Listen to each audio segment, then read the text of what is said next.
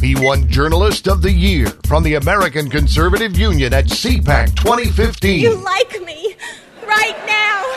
You like me. He's Jim Garrity. How do you like me now that I'm on my way? She's a broadcast professional who's got pop culture by the throat, and she won't let go. Crank up the radio. Run for your lives, everyone. This is not a drill. She's broadcast pro Mickey White. How do you like me now? This is the Jim and Mickey Show. Welcome to the Jim and Mickey Show, brought to you by the Twitter Trust and Safety Council. My fellow Twitter users, it is not acceptable that you might go out and say words that offend certain people. We all know that the Trust and Safety Council is here to look at your words and to see if it could possibly offend anyone. And you may ask, what will be offended by this? The key question is, does it offend someone here on the Twitter Trust and Safety Council? If it offends us, off to the cap for you. You'll go away. We will disappear your account. And this has been a public service announcement from us at the Twitter Trust and Safety Council. This is my horrible German accent. I am Jim Garrity with Mickey White. You'll have to pardon us. Usually we try to be light and fluffy and happy and walk through the world of pop culture.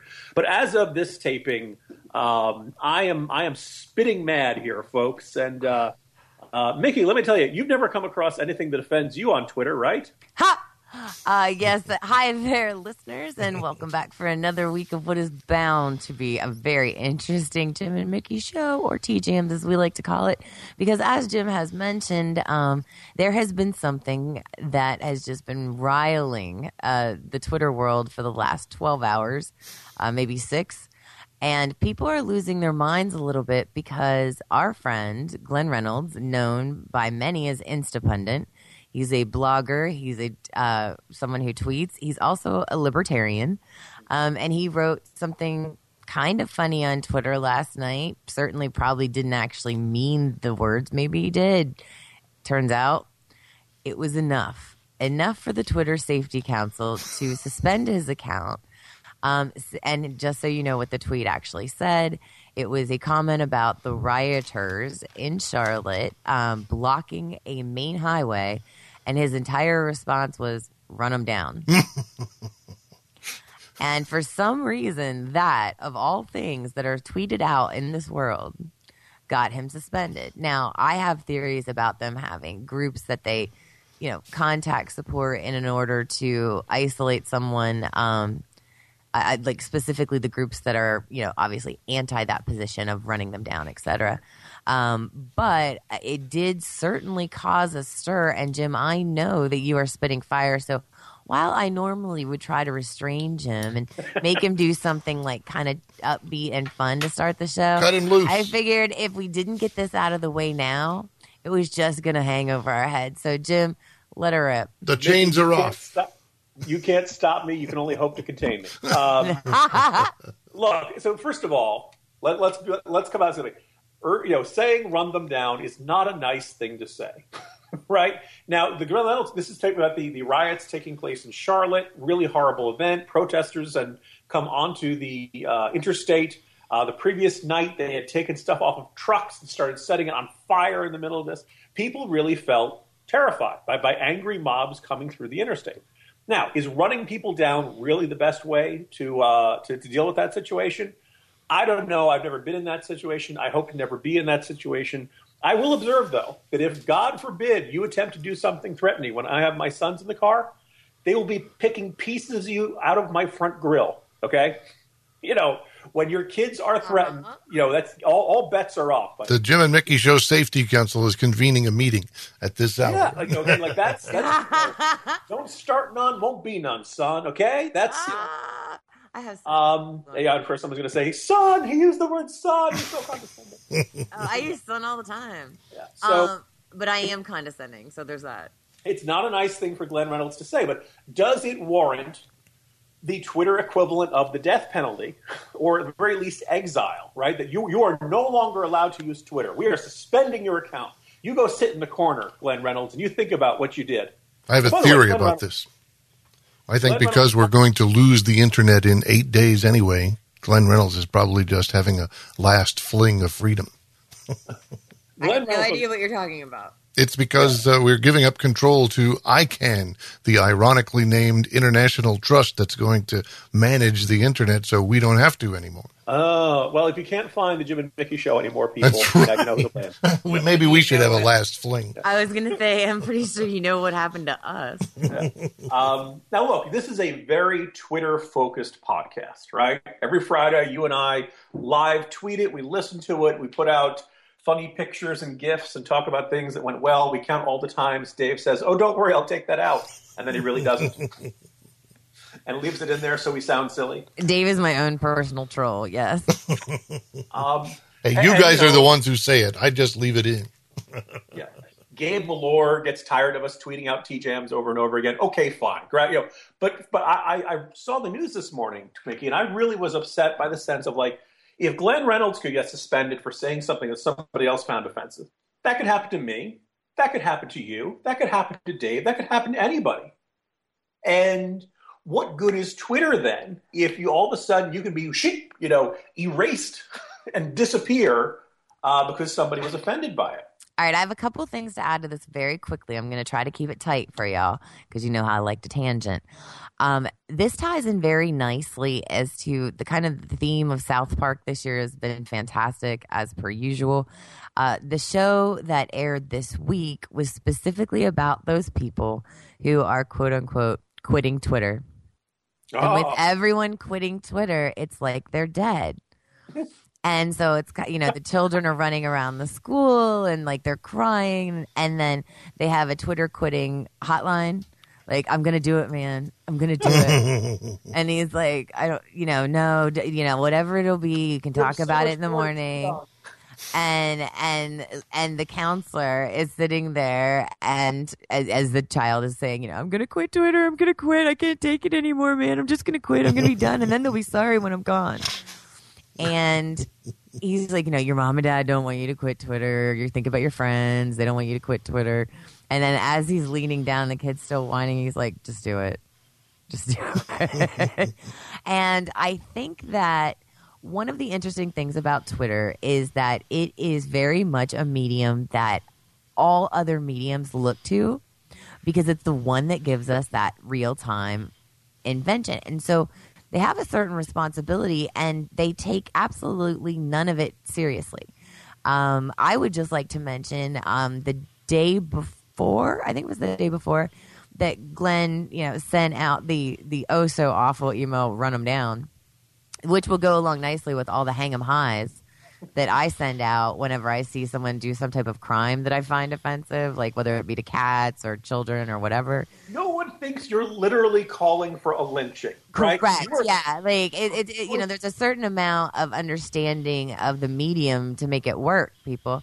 But I believe that the day of or the day before that Glenn was suspended, I received no less than 3 actual death threats, as in I will come to your house and cut you, bitch, C-word, all of it. And I reported them to support, and I know you're going to be shocked by this.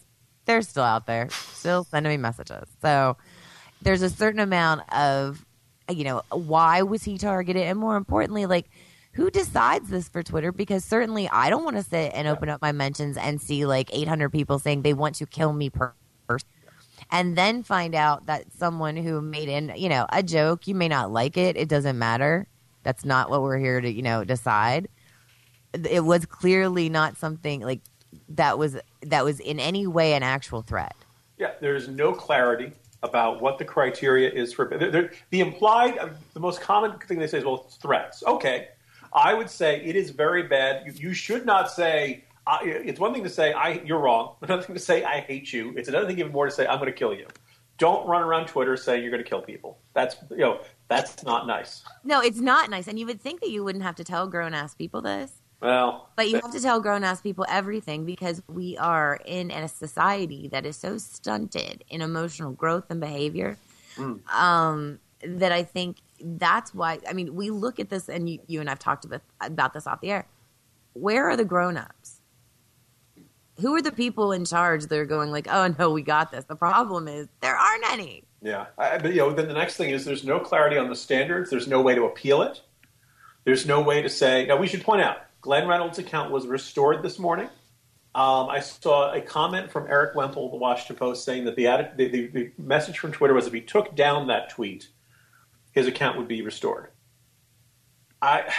This strikes me as an imperfect solution, but I'm glad Glenn Reynolds is back out. And this broke through real news. I saw on Yahoo News this morning as well. So this is something that's going to expand beyond Twitter. This is going to open up a conversation, and I'm telling you, it's going to open up a conversation that's going to lead to, like, who decides what speech is threatening. Well, again, as someone who receives these threats on a daily basis, they don't seem to take those seriously. Yeah. It really does, considering the... So is it a number of people that report? Because, again, if you have a list of people and say, hey, look, this account just tweeted this out, grab this tweet and report it, and suddenly you have 1,000 people reporting it. Bingo. Everybody call this guy threatening it once, we'll get him shut down, right? I mean, and you'd like to think Twitter would be on the ball enough to recognize the possibility that their banning or suspending mechanism would be abused. Well, and most importantly... There's no transparency here. And that's why it makes it such a joke, and why the whole, Glenn Reynolds is a national figure. He writes for USA Today. This is not someone... so what happens if it happens to little old me? Who's going to be there to... lift my account back up?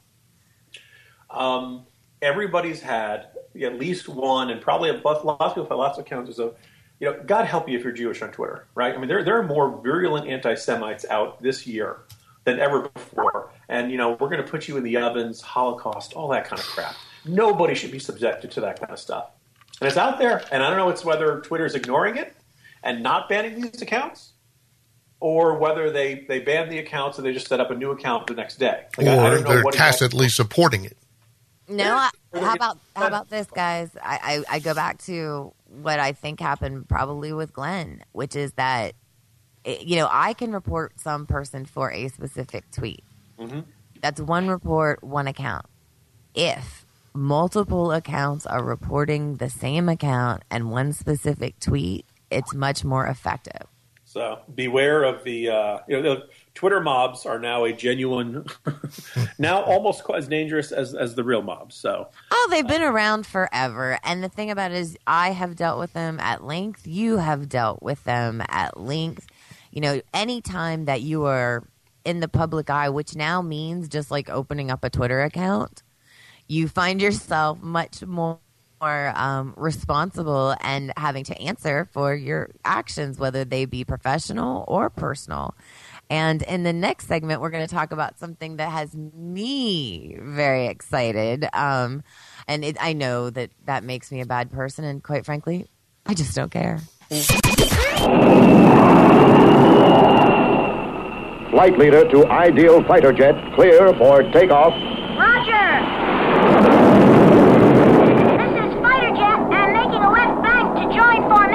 Flight leader to ideal fighter jet, turn indicator on.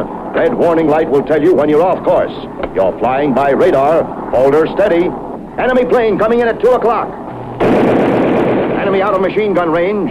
Set your rangefinder. Get set to use rockets. He's in my sight. Rockets ready. Fire 1. Fire 2. 3. 4. Flying in Ideal's electronic fighter jet is like flying a real jet fighter. You work the throttle, indicators, radar scope, and warning light. You control 6 moving targets via 4 rocket guns. Buy Ideal's fighter jet wherever good toys are sold. It's a wonderful toy. It's Ideal. Welcome back to the Jim and Mickey Show. And as I mentioned, I may not be a good person, but I'm okay with that because sometimes karma just takes a little time. And this week we had, for those of us who have always been Team Jen, a little moment in time that we've been waiting for literally 12 years. As you know now, as everyone knows, because unless you're living under a rock, it's been everywhere. Brad Pitt and Angelina Jolie, who are better known as Brangelina, have filed for divorce. To be more clear, Angelina filed for divorce. And not only did she file for divorce, she decided that she wanted sole physical custody of the children. Now, that is something that in Hollywood is a big no-no, because the goal here is usually for everybody to make a joint statement. You'll remember when we talked about the conscious uncoupling. Oh yeah, the Coldplay and what's her name, Gwyneth? Yes, Yeah, Gwyneth Paltrow. the and friendliest parting I ever saw. You would think they were getting double married the way they were so this friendly. isn't going to be like that. Yeah.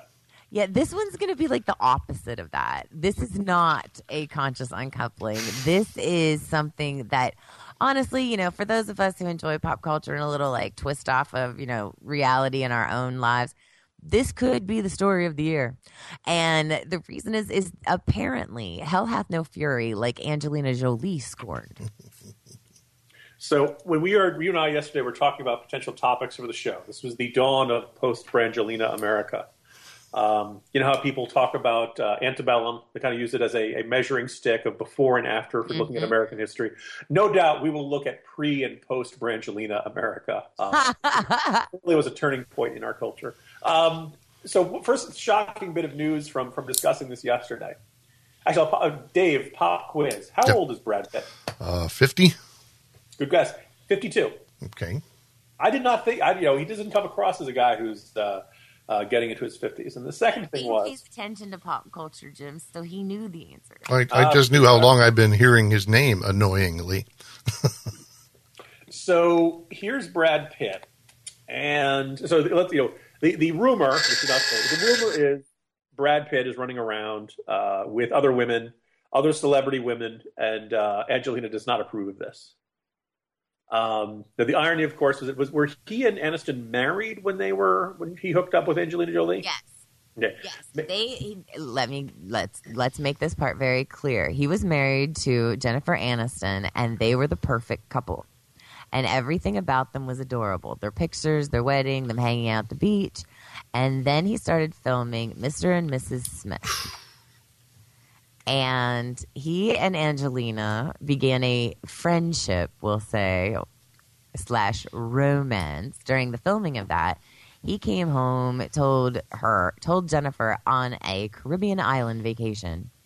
There were paparazzi photos from the helicopters of him hugging, and they were going to try to do the conscious uncoupling. And like within days, it was out that he was sleeping with Angelina Jolie, and suddenly like that went out the window. I believe it was. And then within the year, they had their first child together. Yeah. So earlier this week, doing my Facebook Live over at National Review, when I said Mr. and Mrs. Smith is one of the most pro-marriage movies ever, you're telling me there's an ironic subtext that I was completely oblivious to. Yes. In fact, when you said that, I near died laughing because I was like, not exactly. I kind of think of it as the homewrecker movie. I mean, generally the script speaking of the movie, right? The message of the movie that two people are given a choice between near certain death if they stay together or going their separate ways and living. And they choose to stay together and take the risk, right? The idea that you find somebody and this is somebody you'd literally rather die than live without them, right? I think it was a wonderful, statement about what marriage can be at its best. It's just a shame that making that movie destroyed someone's marriage. Generally speaking, when stars work with each other and they hug and kiss and get in bed together and all that stuff, there's always this risk that the chemistry will run away with them and they'll end up doing stuff they shouldn't do because they liked hugging and kissing each other too much. That's been the Hollywood story for 75 years?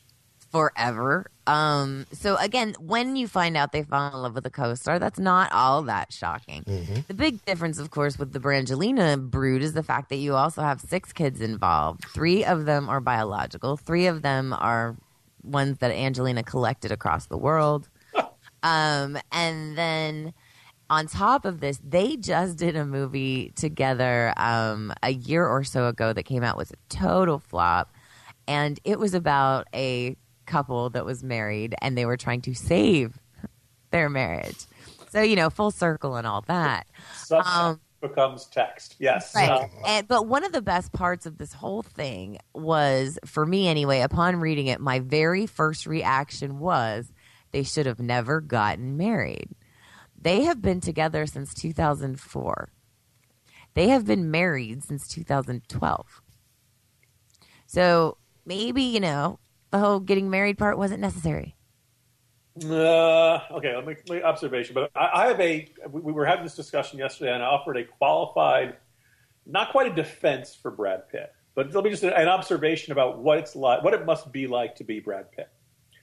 I know it will surprise listeners to know that I am not Brad Pitt, nor do I get mistaken for him all that often in public. But every now and then. No. So Brad Pitt is so handsome and so attractive that his name is now almost a metaphor for a handsome man, right? You know, oh, is that guy hot? Oh my God, he's like Brad Pitt, right? He's now the measuring stick for male attractiveness. I can see that. Any disagreement here so far? Nope. Okay. I agree with you. I just don't find him that hot. Okay. I know that people do. He's not my type, but I agree that like he's like the Kleenex of hot guys. Ubiquitous.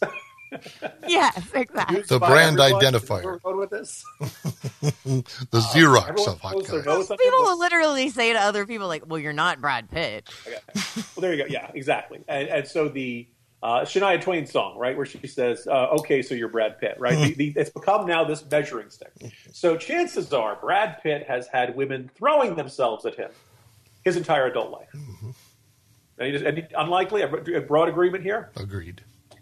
All right. And not only that, he's so attractive, he probably gets women who would not otherwise throw themselves at him to throw themselves at him because he's Brad Pitt. Like, he's not just a really handsome man. He's a really famous and successful, and he's got a couple award nominations and stuff, right? Well, and let's not forget Access. He's working with some of the hottest women in Hollywood, too. So I'm assuming that the idea of monogamy and fidelity for Brad Pitt is really going to be kind of an alien concept if you're constantly having every woman you encounter throw themselves at you and making clear their availability to him. Am I crazy here? The reason for saying no is that Angelina Jolie is the same bitch who walked around with a vial of blood on her neck and kissed her brother live on television with mouth tongue. I mean, like, there are certain things that seem to get glossed over in the new age Angelina with, you know, all the children of the world things she's got going on. But that bitch is weird. And she's probably crazy. And, like, I'm going to tell you, when I heard the news break, I immediately pictured her as Maleficent sitting up on top of the mountain and just shooting down, you know, lightning bolt at all of this. And the more I hear, the more I believe that that's how this is probably going to go down, because the rumors that are circulating about the rumors are just as good. For instance, one of the rumors is that Brad was having an affair with the woman who he has a movie coming out with. And it's coming out this weekend, and, you know, there's all this drama about it. The woman's pregnant. Double, triple drama. She's married, and she claims it's her husband's, but isn't that just enough, really? And then there's a picture. Coming soon to Maury Povich. Right? And then there's a picture of him macking on Selena Gomez, which, to be fair, is a little more Brad's type. While he does like to go for his co-stars, what he really likes is young chicks. But isn't Selena Gomez going into rehab or something? I mean, here's the thing. Detective Mickey put the pieces together. Yeah, Selena Gomez just a few weeks ago canceled her tour because she said she was dealing with anxiety and depression due to her lupus. Addiction and withdrawal is what she's dealing with. No, she's not. No.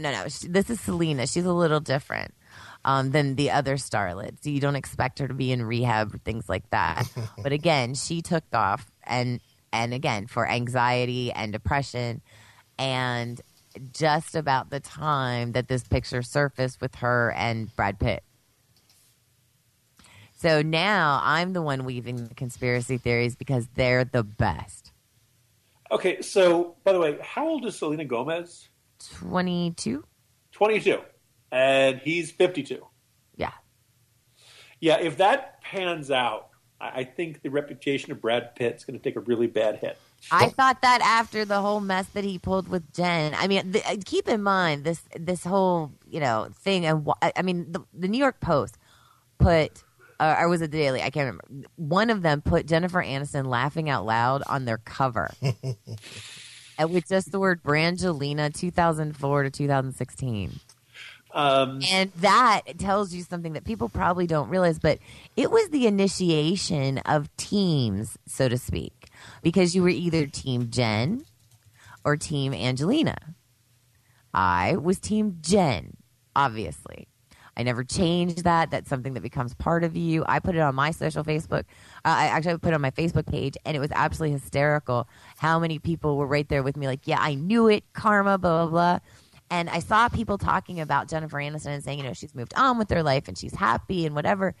And then I see reports this morning that her actual first response to the press, since asked, was karma. Yeah, that'll do it.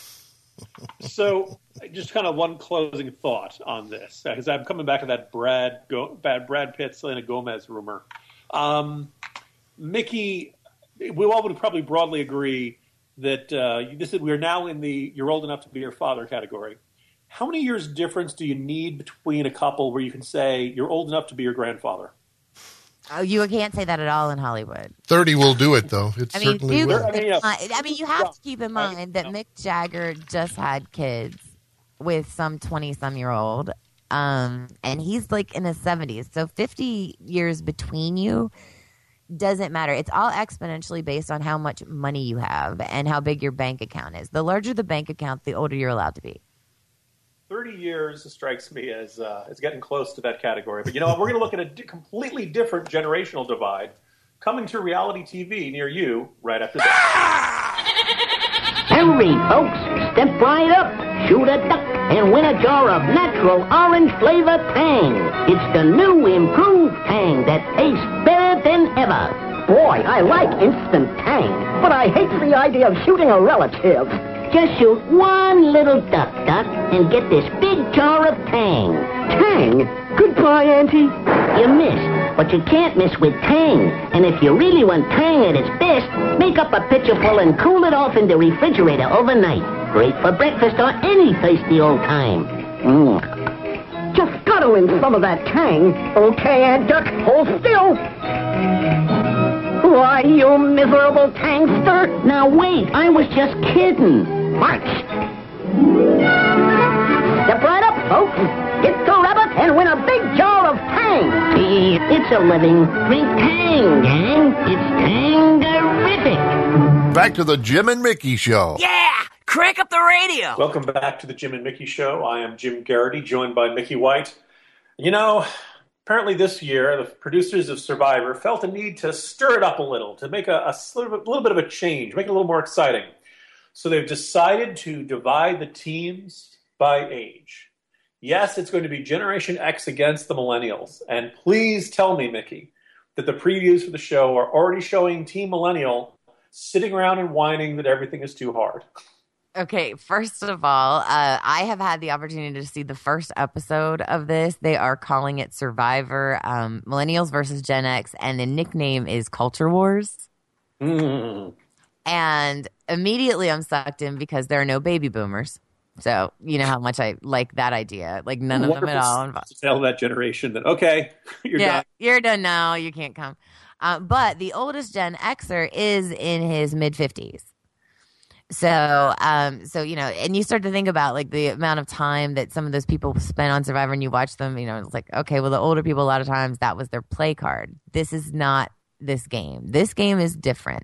It is so far, after just 90 minutes, my favorite season of Survivor ever. I laughed more during the first episode of that than I think I've laughed in a very, very long time because Survivor's usually kind of somewhat dramatic. There's always action and adventure, that kind of thing. And there's tension and drama between the characters, or the people, whatever you want to call them. And when they told them from the very get-go that they were going to be separated out as by age, the Millennials versus Gen X, immediately the Millennials are like, man, those guys are old. We're going to win this. This is going to be so easy. And then the Gen Xers are looking at them like, oh my God, they're children. And one of the children, in fact, is in high school still. He's 18, but he's a high school senior. And what's awesome is the Millennials, the oldest Millennial is 31. And he's looking at the 18 and 20 and 22-year-olds like, oh my God. And they get back to camp, and I should say that probably one of the funniest lines of the night is Jeff Probst, the host, is sitting them up as he's giving them their buffs. That's their colored little wraps that they wear, and telling them all about this. And he looks at the guy at Gen X, and he's like, what do you think separates these two generations more than anything else? And he's like, well, we had to work for everything. We didn't all just get a trophy.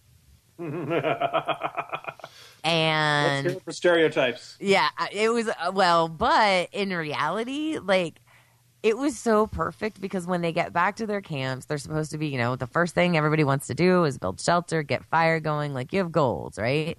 And they know a storm is coming in. So Gen X is just working. And of course, there's, your minor arguments, for the most part, focus and working. Flash over to the camp filled with millennials. And there's one dude, the 31-year-old, sitting on a rock going, we're all going to die out here. And he's like, these people basically won't do anything. And then pan to the rest of the group. They're all in the ocean playing. Naked. So, not yet. But you know how they do the little confessionals. Well, normally the confessionals are, okay, here's my deal. I think I trust this person. I'm not sure I trust that person. Like, I'm here to focus. I need to do whatever, da-da-da-da. I've noticed this around camp, etc. It's a chance for them to get things off their chest. So we're used to seeing the players do this. They get to the millennials opportunity. Each of them get their little confessionals. The first one they go to is a guy who could not stop talking about the two hot girls in his camp, and he couldn't decide which one was the hot. So he's just going to try both of them at the same time. Pretty much. The next two confessionals were from those girls. The next two confessionals were from those girls talking about how hot he was and how they thought they could chill and hang out and do stuff together. And the thing about it is the best part, and you talk about stereotypes, is that Gen X people have normal jobs because that's what we do. And all of the millennials have jobs like, oh, I'm a sand therapist. I'm a what? Yes, I do sand therapy. I talk to fish. Yeah. Oh, hello, Aquaman. Yeah, I mean, these are the kind of jobs that they have. So it's very interesting. And yes, there's a lot of stereotypes being represented, but I swear to you, God, it is some of the best television I've ever seen. And the best part is a cyclone hit them last night. And so watching them... For the first time, they had to evacuate the island. Yes, they had to evacuate the island. But the night before the big one hit, you got to see them suffering. And I had no idea how much I would enjoy watching a group of millennials suffer through a rainy, cold night. Here's the thing, you guys. Island, I got to tell you, I am unexpectedly now newly emotionally attached to Gen Xers. I almost feel like they're getting into my "Hey, you kids, get off my lawn," territory. It's kind of a big change for me.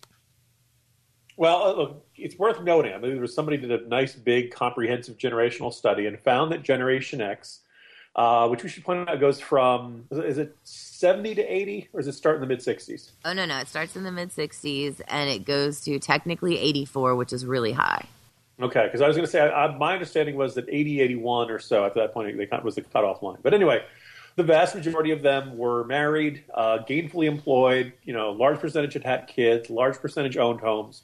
That all the complaints about Generation X in the 1990s, that we were all this misanthropes who were very upset that Kurt Cobain had died, and we were listening to our grunge music and wearing flannel, and who needs you, man? I didn't ask to be born, Dad. We've grown out of it. That's a pretty good Nicolas Cage there. Pretty good Nick Cage. Life. He was on that. Oh my God! I'll stop the world and melt with you. Life happens, and that most of Generation X had outgrown any, weakness or ennui or disgruntlement or and there's good. And you say, okay, well, this is going to work for everybody.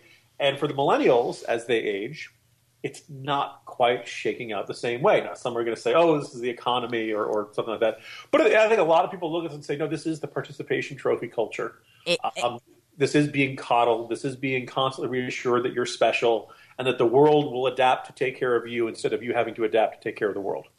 This is why it is already my favorite Survivor. And I'm a loyal Survivor watcher. I've watched almost every single season. A few of them I didn't get around to. But the idea of watching these kids, and I do mean kids, even the ones that are 30, try to survive in the wilderness without things happening. Like, they didn't build their shelter because they thought at some point, like, somebody might just show up and help them if they weren't doing so good. Did they call mom and dad and ask if like, it was ridiculous. And my thing is, like, my whole thing is I'm sitting here talking to Mr. Bias and we're watching it as I'm like, please, God, tell me that they're allowed to take their Ritalin and HDAD meds with them. And he's like, I don't know how that works. I'm like, oh, if they're not, it's going to be awesome. That's right. They're going to fall apart. I would assume you'd have to be medically cleared for it. And if you need medication, I think they might say, but I don't know. We'll say then the discrimination lawsuits come along. Dude, here's the thing. It doesn't matter. Like, every stereotype you think exists about millennials is not only, like, highlighted in this particular – and, again, I've only watched 90 minutes and I'm already hooked because it's all about the socialization and the behavior. At some point, what neither of these tribes have even gotten to in their heads yet, there will be a merge. And these millennials are going to have to live and act and behave alongside of the Gen Xers. I have a prediction. We could have our first Survivor murder. I have a prediction. I think the sensible Gen Xer men will still pick the two young hot girls from the other side. Oh, absolutely. That's the part that's going to see. It's a socialization thing. It's going to be a situation where they come in like, well, the guys are young and they're probably pretty physical. Let's keep the chicks. Let's keep the chicks around. They're not really a threat. Interesting. I'm curious. You're right, because at some point it might be a matter of other criteria comes along to be used as whether somebody wants someone on their team. All I'm saying is Gen Xers are more responsible, but they're not that much more responsible. They're still human. That's right. Well, all right. So the next question is maybe the best odds are on the 31-year-old millennial. Assuming he survives and his teammates don't accidentally, cause him to get, a terrible infection and die. The idea that he will have an enormous advantage over all of his peers.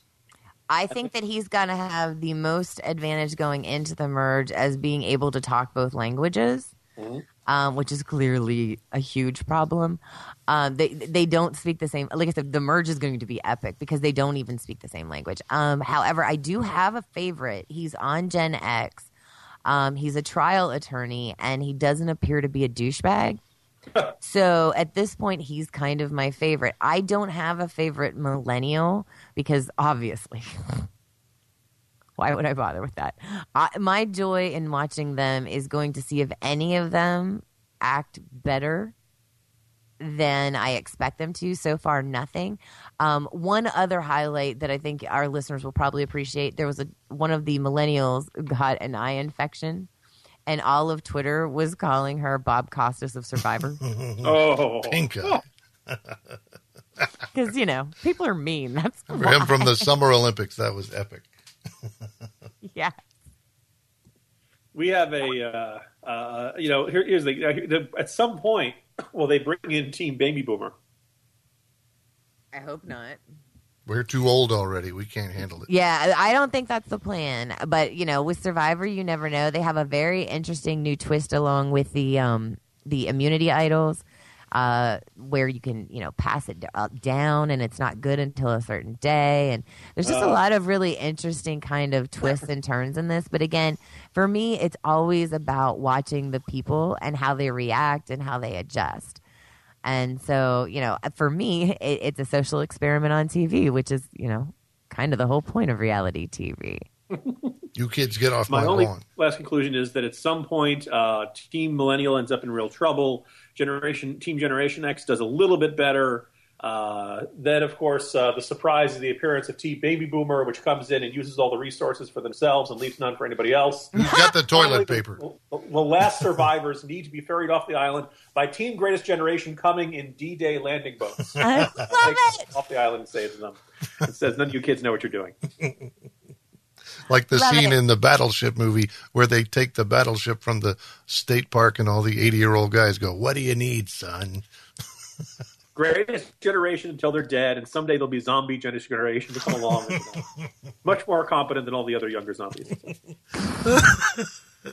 Okay. Well, Rap signal coming in from the next control segment, room. we're going to talk about some other people that are looking into lawsuits and things of that nature, and hopefully we won't be on that list. I'm Mickey White. He's Jim Garrity. That's Dave Perkins. We'll be right back. I can't believe we got the zombies again. Walt Disney's Sleeping Beauty. An unbelievable achievement in the art of animation. A timeless love story. With excitement, adventure, and awesome villains. Walt Disney's Sleeping Beauty. Rated G. He's the bold one. He's the one we want. There's a bold one in every family. Anywhere the bold one goes, he gets dirtier than anyone else. He's the bold one. He's the one we want. Bold can make the bold one bright. Bold can make even the bold one bright, because Bold has a power team that breaks up tough dirt and lifts it away. A power team so strong it makes things more than clean. So strong it makes things bright. Here's Cousin Harriet. Here's Cousin Gilbert. And, here you are. He's the bold one. He's the one we want. Bold for the bold one in your family. Bold can make the bold one bright. The chill of fall is in the air. The wind is starting to blow. The acorns are hitting the ground, along with all of those leaves that Jim's probably going to have to rake. But the most exciting thing that comes along with this time of the year, of course, is football. We've had that. We're excited. We're moving forward. My Steelers are 2-0. I'm just saying.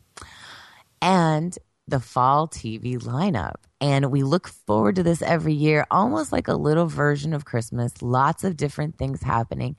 And as we've been talking about here on the Jim and Mickey Show, one of the key things that's been coming up this fall because of the 20th anniversary of JonBenet Ramsey's death is that there are actually, we started out when we first started talking about it on this program, there were 4 different projects set up to cover the JonBenet Ramsey death case. And now there are 7. So they're multiplying. And the popularity of some of the true crime that's being done is being now put into a Lifetime movie. So while we talked about last time, we didn't think there was anything dramatized coming out. I was wrong. It's already been done.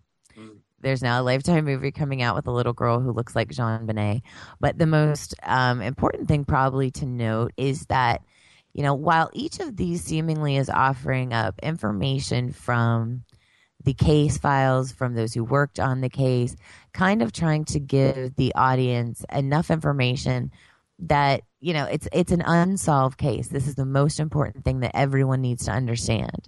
This is an unsolved case. So everything that you're seeing is people just going off of what they have to work with, and there is no actual resolution at this point. Well, CBS ran a 2-night special on the killing of JonBenet Ramsey, which was started and ended with them pointing the finger at her brother, Burke Ramsey, who was 9 years old at the time, who has been cleared by DNA evidence, by every other form of evidence possible. He even got the family got a letter, not just saying that they didn't have anything on them, but saying that they were innocent. They apologized to the family for the way that they were treated. This came from the Attorney General of the state of Colorado. And CBS went forward with a show that would lead every single person in the audience to believe that that 9-year-old child murdered his sister. And knowing what we know about the facts that they, conveniently omitted, not only is that not possible, that means they're asking people to believe that this child sexually molested his sister, that he hit her over the head, that he garroted her with a makeshift garrote that he somehow learned how to make to twist her off and choke her throat out, that he did not use a taser but a, quote, train track or something kind of like a train track to explain away the marks on her body. And all of this, again, has already been proven and that he did not do it. CBS set up a 2-night program that was set up nothing for ratings, nothing but ratings. And when I saw it, I was immediately responding both on social media and other places that I hoped that the Ramseys had their lawyers in play. Well, good news.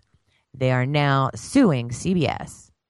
And they've got all of their lawyers lined up for defamation of character, amongst other things, for just spreading bald-faced lies. And so it's going to be really interesting to see how CBS squirms its way out of this with all of the, we had disclaimers on it nonsense. A lot to unpack there, Mickey. My first question is, did Dan Rather come back to CBS? Ha. Well, again, they wonder why people don't trust them. Yeah. I'm a little disappointed to hear that they're making a docudrama about the John Benet Ramsey. Not that I don't want to prejudge it, but it's interesting. We just had a year in which the O.J. Simpson trial had the docudrama treatment by FX, and The People versus O.J. Simpson got all kinds of Emmy wins this past weekend or the weekend before. But I feel like we actually learned a lot more from the ESPN 5-night documentary series, O.J. Made in America. And given a choice between a really intense, factual look at a controversial event or watching actors reenact a controversial event, I think you get more from the straight documentary. Maybe you can get more when it's more about a cultural event. I don't know, Mickey, you and I talked about the John Benet Ramsey case and all of the various, how all of a sudden all these projects from Hollywood were coming out about it. Was there a broad social lesson from this, or was it just kind of like absolutely. A couple things here. One, I want to once again recommend to our listeners, go out if you're interested in this case and watch the 3-part series done on Discovery ID. It examines all of the different angles and theories, and it kind of does what needs to be done at this point and leaves you with the facts to then move forward. I would also say that A&E did a 1-hour documentary that included more facts than what the CBS, whatever you want to call that thing, fan fiction was over the 2-night period. The other thing is, if again, like you'd assume that people at CBS would recognize the legal risk. I'd assume I legitimately could not believe it. It was one of those moments where you're watching something happen and you're like, they can't do this. Like this, this is gonna be bad for them because, again, it's not like all of this isn't public record. Yeah. You just have to look it up. And here's the thing, there's nothing wrong with including evidence pointing towards one person as long as you don't ignore the counter evidence, or the evidence would seem to be contrary to that. And that's where, look, you said it's a defamation of character. It sounds like a civil suit. Yes. I'm professional work keeps me abreast of standards for libel and slander. You need, reckless disregard and malicious intent here, which might be interesting. Discovery would probably reveal a great deal about thinking of the CBS team's producers and things like that. But it's not as easy to be guilty of libel and slander as people think it is. No, that's true.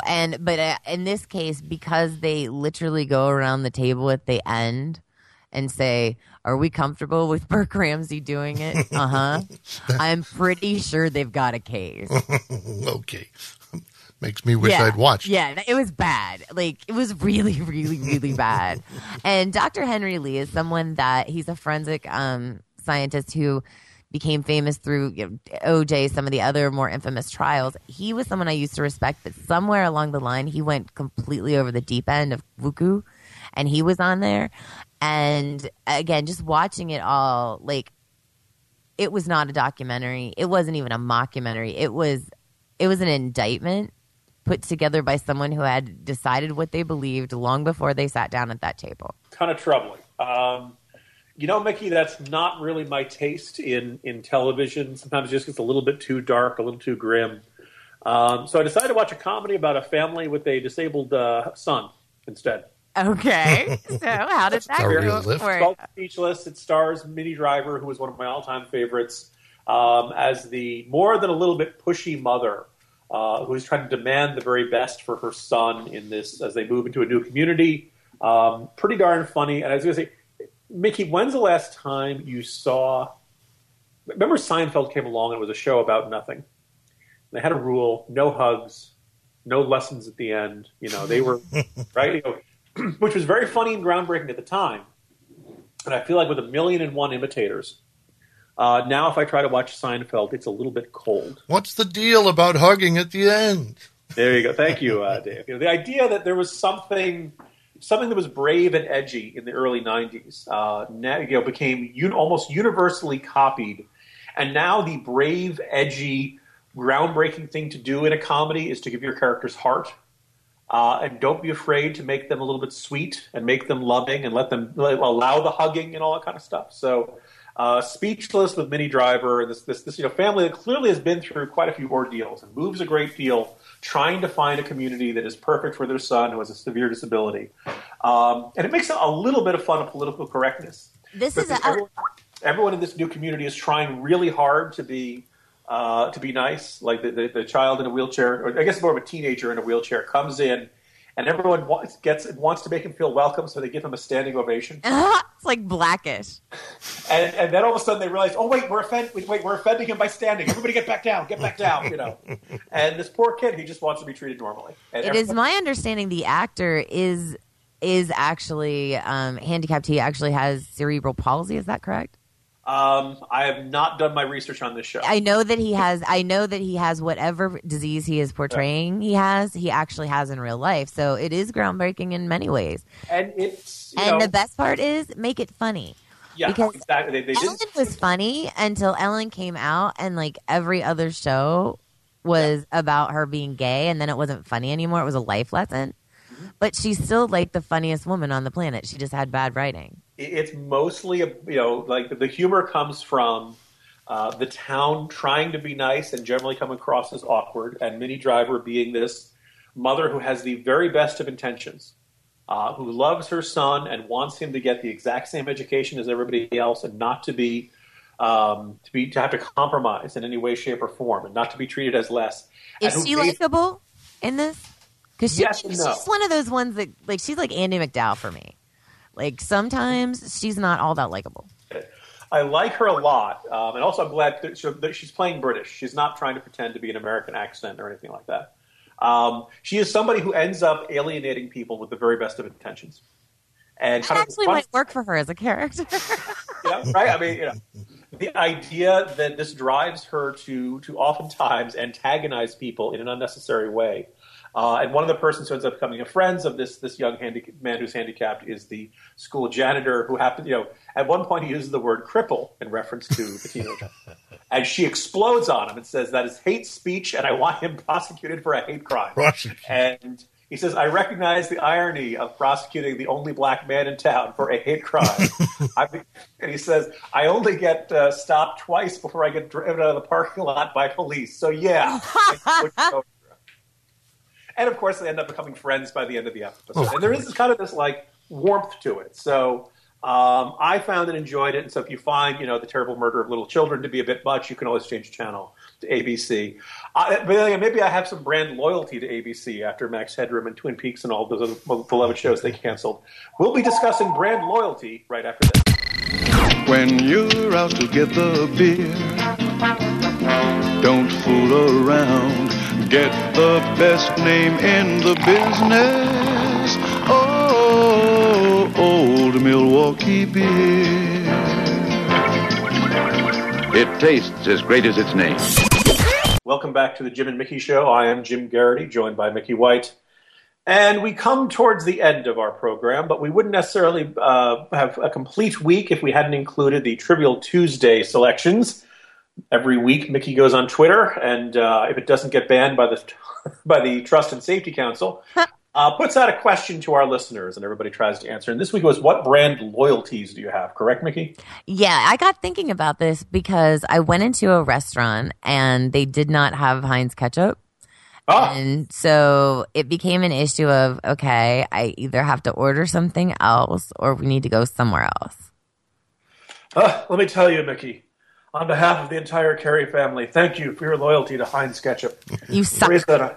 You suck, Jim. And I'll tell you this right now. Okay, fine. I'll have my little moment. Here's my, excuse me while I pull up my soapbox, you jump upon it. Do you understand that the Hines family, as in Teresa Hines, married into a Republican family? John Hines was a Republican. Yes, he was. It wasn't until after he died that she ended up marrying that. I don't even know what to call him other than a gold digger. Lurch. Secretary of State, who's been very busy because of the Kerry spot. So. Yeah, so leave my ketchup alone. Okay. And having said that, like I do get that a lot, so I'm ready and obviously prepared to give that speech. But Heinz is one of those things that I can't go with fancy ketchup. I can't go with Hunt's. I don't want to hear about anything that's new and trendy and hipster. It needs to be Heinz.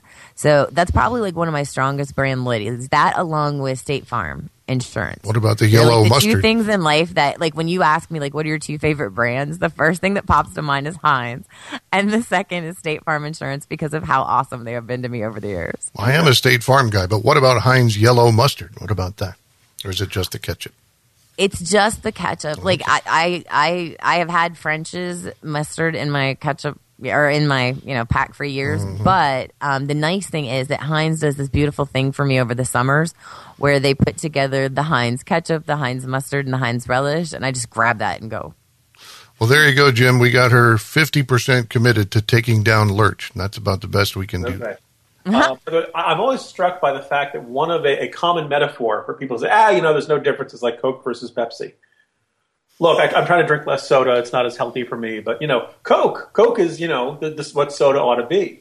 Pepsi is swill. And the people who say they can't taste the difference always strike me as like, what? What is battery acid, man? So you're a Coke guy, is what you're telling me. Crazy? It's just, were there a lot of people who said they had Coke or Pepsi brand loyalty? Or there are, yes. People are either Coke or Pepsi, unless, of course, you're me, because I have no brand loyalty as long as it is caffeine-free and diet. So basically cola-flavored water. I was doing a live broadcast from a grocery store years ago, and a guy walked up to me on the air and said into my microphone, I just drank a quart of Wesson oil and a quart of another leading brand, and I couldn't tell the difference. I don't do brand comparison live anymore. I just can't. No kidding. Oh, that's good. So tell me, Dave, do you have one that you're loyal to? Like you go in and this is what you have to have? Are you talking to me? Yeah. In what, oil or drinks? Because I'm not brand loyal in oil, but as far as drinks go, yeah. Loyal in anything? I lean Coke over Pepsi because I think Pepsi's a follower and Coke's a leader. But I could be wrong. Coke may be big corporate evil by now. I could be wrong. It may just be habit. I was fascinated by the number of people. Coke came up a lot. There were a lot of people who were very pro-Tide. The clothing detergent. They only use Tide, which is fascinating because I'm allergic to Tide. The other thing that came up a lot was mayonnaise, and people had an opinion whether it was Hellman's mayo or Miracle Whip. You were either one or the other. And one of our listeners, Matt, it appears his name is actually Matt Lauer. I don't know how it's exactly pronounced. He says that he is brand loyal to, believe it or not, Old Spice. Michael J. White will be pleased to hear that. Yes. I guess I don't have an enormous variety in terms of deodorant or cologne or something. I'm a Drakkar Noir man, by the way. If you want to smell the excitement of the Jim and Mickey show, that's give you a little whiff of that. One of our listeners, Ken, gave us one in nearly every category. It was fantastic. He is Guinness, Oscar Mayer, Apple, and Charmin. Pretty good choices. I was going to say the whole sequence of events is covered there. I thought so too. I was like, this is fantastic. So again, we thank you for your answers because it's so much fun to interact with you, and it's fun to take that time. We call it Trivial Tuesday because it's a chance for us to just talk about something that, we can relax and have fun with. And we love your involvement with that. We love bringing it to you on the air with our discussions. And we have had such a fantastic show that here we are at the end again. And I thank you so much for listening and staying with us. I'm Mickey White. He is Jim Garrity. You are listening to the one and only Jim and Mickey Show. You can find us on SoundCloud.com or look us up and become a fan on Facebook at Facebook.com/Jim and Mickey Show. We'll be back next week. Flight 209er, clear for Vector 324. We have clearance, Clarence. Roger, Roger. What's our vector, Victor? Howard radio clearance, over. Then Clarence, over. Over. Roger. Huh? Roger, over. What? Shut up!